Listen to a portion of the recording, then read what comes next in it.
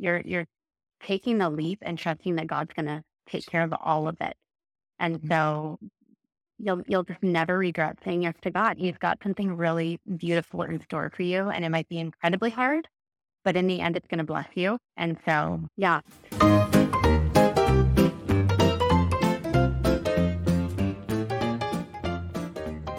Welcome back to Adventure Parenting with Grace.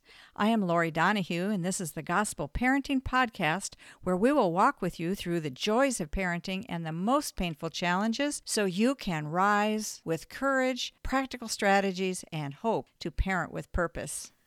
I'm here with Heather Fowler for her third and final podcast on foster care and adoption.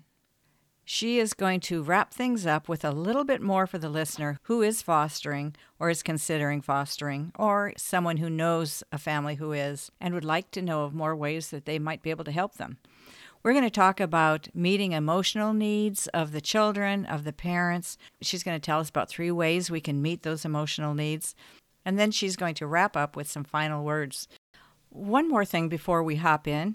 I would like to know if there is any way that I can help you in your parenting journey. We've had a lot of wonderful guests on our podcast, and one of the things I'm wondering is, would you be interested in coming onto a Zoom meeting and meeting with any of the speakers and asking questions and discussing some of the things that they talked about or anything else?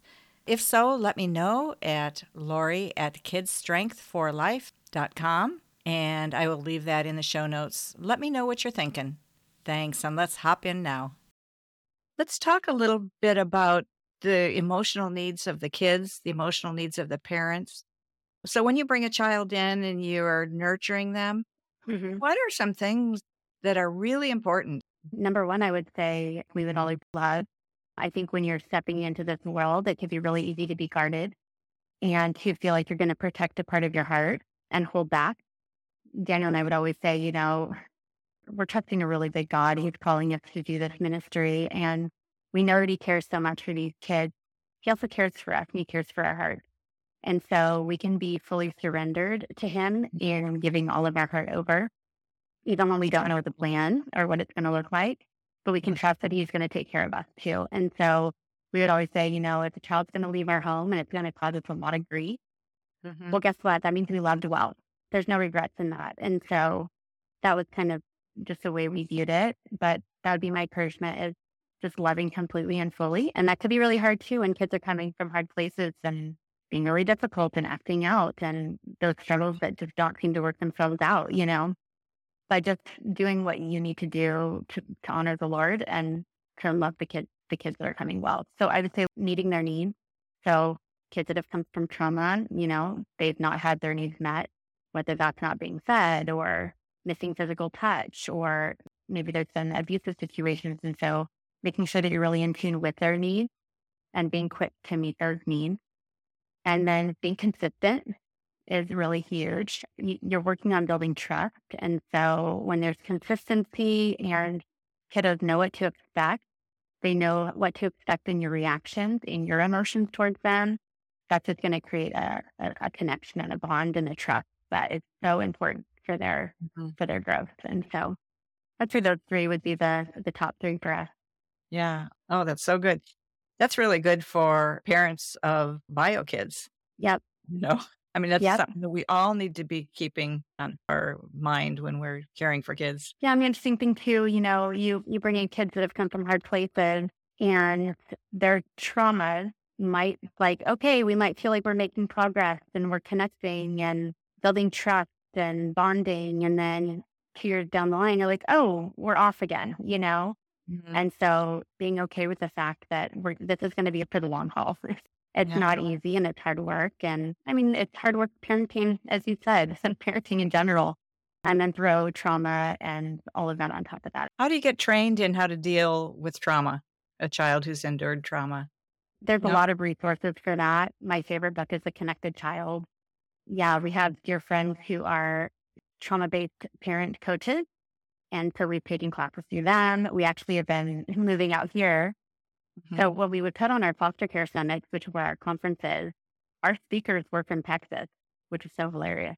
Oh, And when we moved out here, one of our speakers who does parent coaching and is phenomenal, speaks all over the country, they homeschool with us at the same homeschool program out here in Texas. And we didn't know when we moved out here. I didn't even realize that they homeschooled. And so we're in the same circle now. And we actually have been using them to coach families from our church who are fostering or who have adopted and are in a hard season and just need tools. They need parenting yeah. tools, you know? So you have to seek it out and it's there. We had somebody on that went through Love and Logic. Were you familiar with Love and Logic? No. Okay. I really enjoyed it. You can go back and listen to the podcast with Okay. Nicole Radin, and Okay. it was Parenting the Difficult Child. Okay. Yeah, she used to work for Royal Family Ministries and Oh, yeah. a lot of training for Yeah. that. Yeah. So Yeah. that's, is that part of Royal Family Kids Camp they put on the Yes. camp? Yeah. Oh, yeah. Yeah. So all connected to foster care ministry and adoption. And yeah. Yeah. Yeah. She's not doing that now, but she was really good. It was a really good podcast. Okay. So, Yeah. I mean, there's so many just practical tools I've learned just through years of parenting our kids and taking classes as a mom with them, of just being a mom that smiles at your kids and, mm, how affirming that is for a child to come up and see a parent that's smiling and getting down low and getting at their eye level and not hovering over them with like authority all the time. But like, especially when they've come from a place where they have lived in a lot of fear to mhm. get down low and be at eye level and talk from that place, It's like so good. an authority over them. So lots of good tools. Just implementing them can be tricky, but Yeah. How do you you know, keep yourself from getting emotionally plugged in? It's yeah, hard. I mean, Yeah. it's hard. And Yeah. sometimes you fail. Oftentimes you fail. It's like God's grace covers it and you do your best and then you mess up and And you that's apologize. it. Yep, exactly. Yep. Yeah. So- Yeah. We just had Robbie Engel on with True Face, and he was saying that one of the best things you can do for your kids is to be vulnerable Mhm. and actually apologize when you Yep. know that you've Yep. not loved them well. Yep. You're modeling what you're asking them to do. How are they gonna learn that if they don't see it from you? Yep. I Yeah. love that. It's Yeah, good. it's really good. Yeah. So when somebody is fostering, how often do they have a relationship with the bio parents? I've heard some horror stories, to tell you the truth, of Mhm. people fostering and being actually threatened by the bio Yeah. parents, and I don't know how common that is, but some people have good relationships, and how does that work? Yeah. So when you're in the process of fostering, the judge actually sets the amount of time that the child gets visits with their parent. And so that's determined from a judge while you're in the process of fostering. So that could be as much as 3 days a week, 4 days a week, to 1 day a week with a 4-hour visit. And that will be through the whole time until reunification or until they lose their parental rights. So either way. Post adoption, that is totally up to the adoptive family to set the plan for that relationship going forward. And that's really a personal decision based off of all the circumstances. And I've seen it all different ways. I've seen where there's full relationship and it's fully open post adoption to the other end where there's no open relationship up until maybe the kids are 18 and they want to choose that for themselves. So that one is really, everyone's praying about that and Mhm. figuring that path out and that plan out. There's no right or wrong way. We will hear though, having the relationship is the most important thing and to do whatever you can to make that happen. And at the same time, it's like that's not the best fit for a lot of people for all kinds of reasons. That could be safety issues. That Mhm. could just be the way that God led them post adoption. So really that's just a personal Yeah. decision. Yeah. Yeah. Okay, thank you. Do you have any words for a person who is fostering right now, may not have a support organization in their community? What could you say to encourage them? What would you recommend for that person who's really overwhelmed and doesn't know where to turn? Yeah, I would definitely say don't go at it alone. Reach out to, even if it's, just friends or family and let them know that you're having a rough time if you're needing more support. But I would say even reaching out to different churches and asking, even if it's not your own home church. We have people that will come to different churches for foster care community events or community groups because their church doesn't have something like that. So I would say to reach out to churches around you and see who does have something and then make the effort to join because you will be blessed to do it. Find where you can find that community.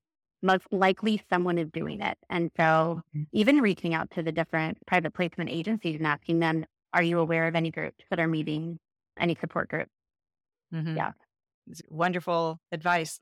There's probably groups out there that people don't even know about. Yeah. And We have people that come to our church's community group that go to different churches, but they've heard, oh, this is happening here, and I want to be a part of that. And so yeah, nothing wrong with joining a community group from a different church at all. yeah. Connection's probably the most important, and then they can help you unravel what the Yep. issues are. Yeah. Yeah. Okay, we're getting close to the end here. This has been such a good interview. I'm so grateful that you have unfolded so much of this. It's just so beautiful. And I imagine there are people who are listening who are on the fence that might want to think about fostering. They haven't even gotten very far in even those thoughts. But what would you say to them? How would you encourage them in what avenues they might want to take to get more information? Yeah, I would, of course, first say to keep praying about it. Make sure that you and your spouse are both aligned. If you're not, then keep praying about it and ask the Lord to align your heart towards that. The last thing you want to do is do this with a spouse that's not quite ready. But yeah, I would say if you feel that this is something that God has asked you to do, take the jump and do it. You'll never regret saying yes to God. You won't. Mhm.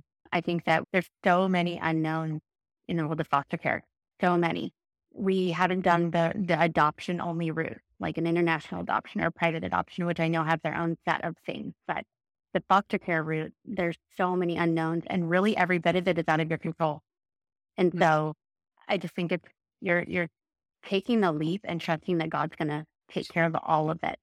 And so you'll just never regret saying yes to God. He's got something really beautiful in store for you, and it might be incredibly hard, but in the end, it's going to bless you. And so, yeah, we're very passionate about just say yes to Him and just take the next step because trust that He's going to close the door if He doesn't let you walk through it too. There's nothing wrong with taking a step. So just move forward, and He's got you covered. Yeah. That's my advice. That is so wonderful. I was picturing possibly that an answer might be just take just take the next step about adoption. You'll find out more. But you're saying take the next step of trusting God. That's a Yep. different thing than saying, oh, yeah, if you're thinking about it, then you should find out more about it. But no, you're Yep. saying if you're thinking about it, you should talk to God and Yep. lean into Him. And really, his will play out. Look at our story of we started going down a fully different path and he got us to this side of things, but really with taking that first step, he's going to work out the details. You can trust that he will do that for you. So, I mean, all of this is just about honoring the Lord and doing what he's asking you to. Honestly, Dan and I talk about all the time. We could have just chosen to not do this. We could have just chosen to have our family of five and honestly probably have a more comfortable life, not go through all the struggles of those 5 years and probably catch a lot more date nights and vacations that we did not have for 5 years, all those things. And like, can you even imagine what we would have missed out on? It blows our minds when we think about it. If we would have just said no, we would have missed out on Everly and Eden being a part of our family and the gift that they are to us and the world and the fact that they know Jesus. Like, it's just so radical. Yeah, I'm just like, say yes to God because he cares so much about us. He has good plans for us. So That is just fabulous. when it comes to biological kids, I just think our kids learn so much through this process. And honestly, our three biological kids are adults now. And for the last many years, they've gotten to watch their mom and dad be parents. So, they got to experience us parenting, but then they got to watch us of like much younger siblings watch us parenting. Yeah. And so much that they got to learn about sacrificing mom and dad, like as a family. We didn't get to do all of the things that, people got to do. And but the blessing was maybe different, but probably greater. And so I wouldn't be afraid of this with your biological kids either, because God has purpose in it for everybody. They're going to be better parents because of their experience. Oh, Heather, this has been fabulous. So Oh, good. thanks, Lori. So thankful that you took time and came and shared your story. And I learned some things about your story that I did not know. So that was a blessing to me, that's for sure. And for all the parents out there, I just love what Heather said about just trust God. Just trust Mhm. God. So good. Something too, I mean, just even if anyone's listening that runs a kids ministry at a church, something new that our church has just started is kids ministry. Our Wednesday night service is now available for foster and adoptive parents to drop their kids off to get to go on a date night. So that is like, honestly, like one of the most beautiful things to me that they're offering that. And I just thought, like, that'd be worth mentioning, things that they're just creative ideas of ways that you can support the families in your churches that are fostering.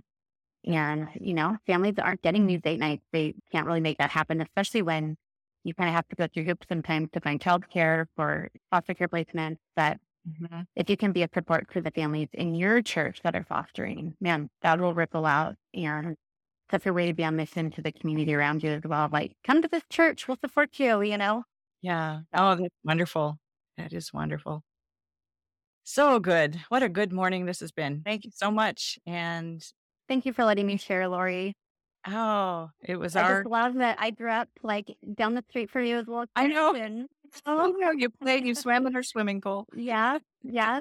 Good memories for sure. Yeah, for sure. Yeah, very good. Well, thank you. And thank you to your husband for all the ministry work that you guys do. It's just Yeah, wonderful. So, that's good. All okay. He is good. He is good. And we get to see it through people like you. All righty. Well, thanks. right, And Lori. we'll Thank talk you so again much. soon. Okay. Okay, bye. Bye. That concludes our interview with Heather Fowler, and I hope you've gained some insight on fostering and maybe inspired to reach out to somebody who is, or maybe even foster yourself a child who's very much in need. So, next week, we are starting a new series, and I think this is one of my favorite topics. I'm just sort of saying that tongue in cheek, but it's going to be all about rest as we head into the Christmas season, probably the craziest, busiest season of the whole year. We are going to really look at what God says true rest is. So until next week, remember to rest in the Lord this week.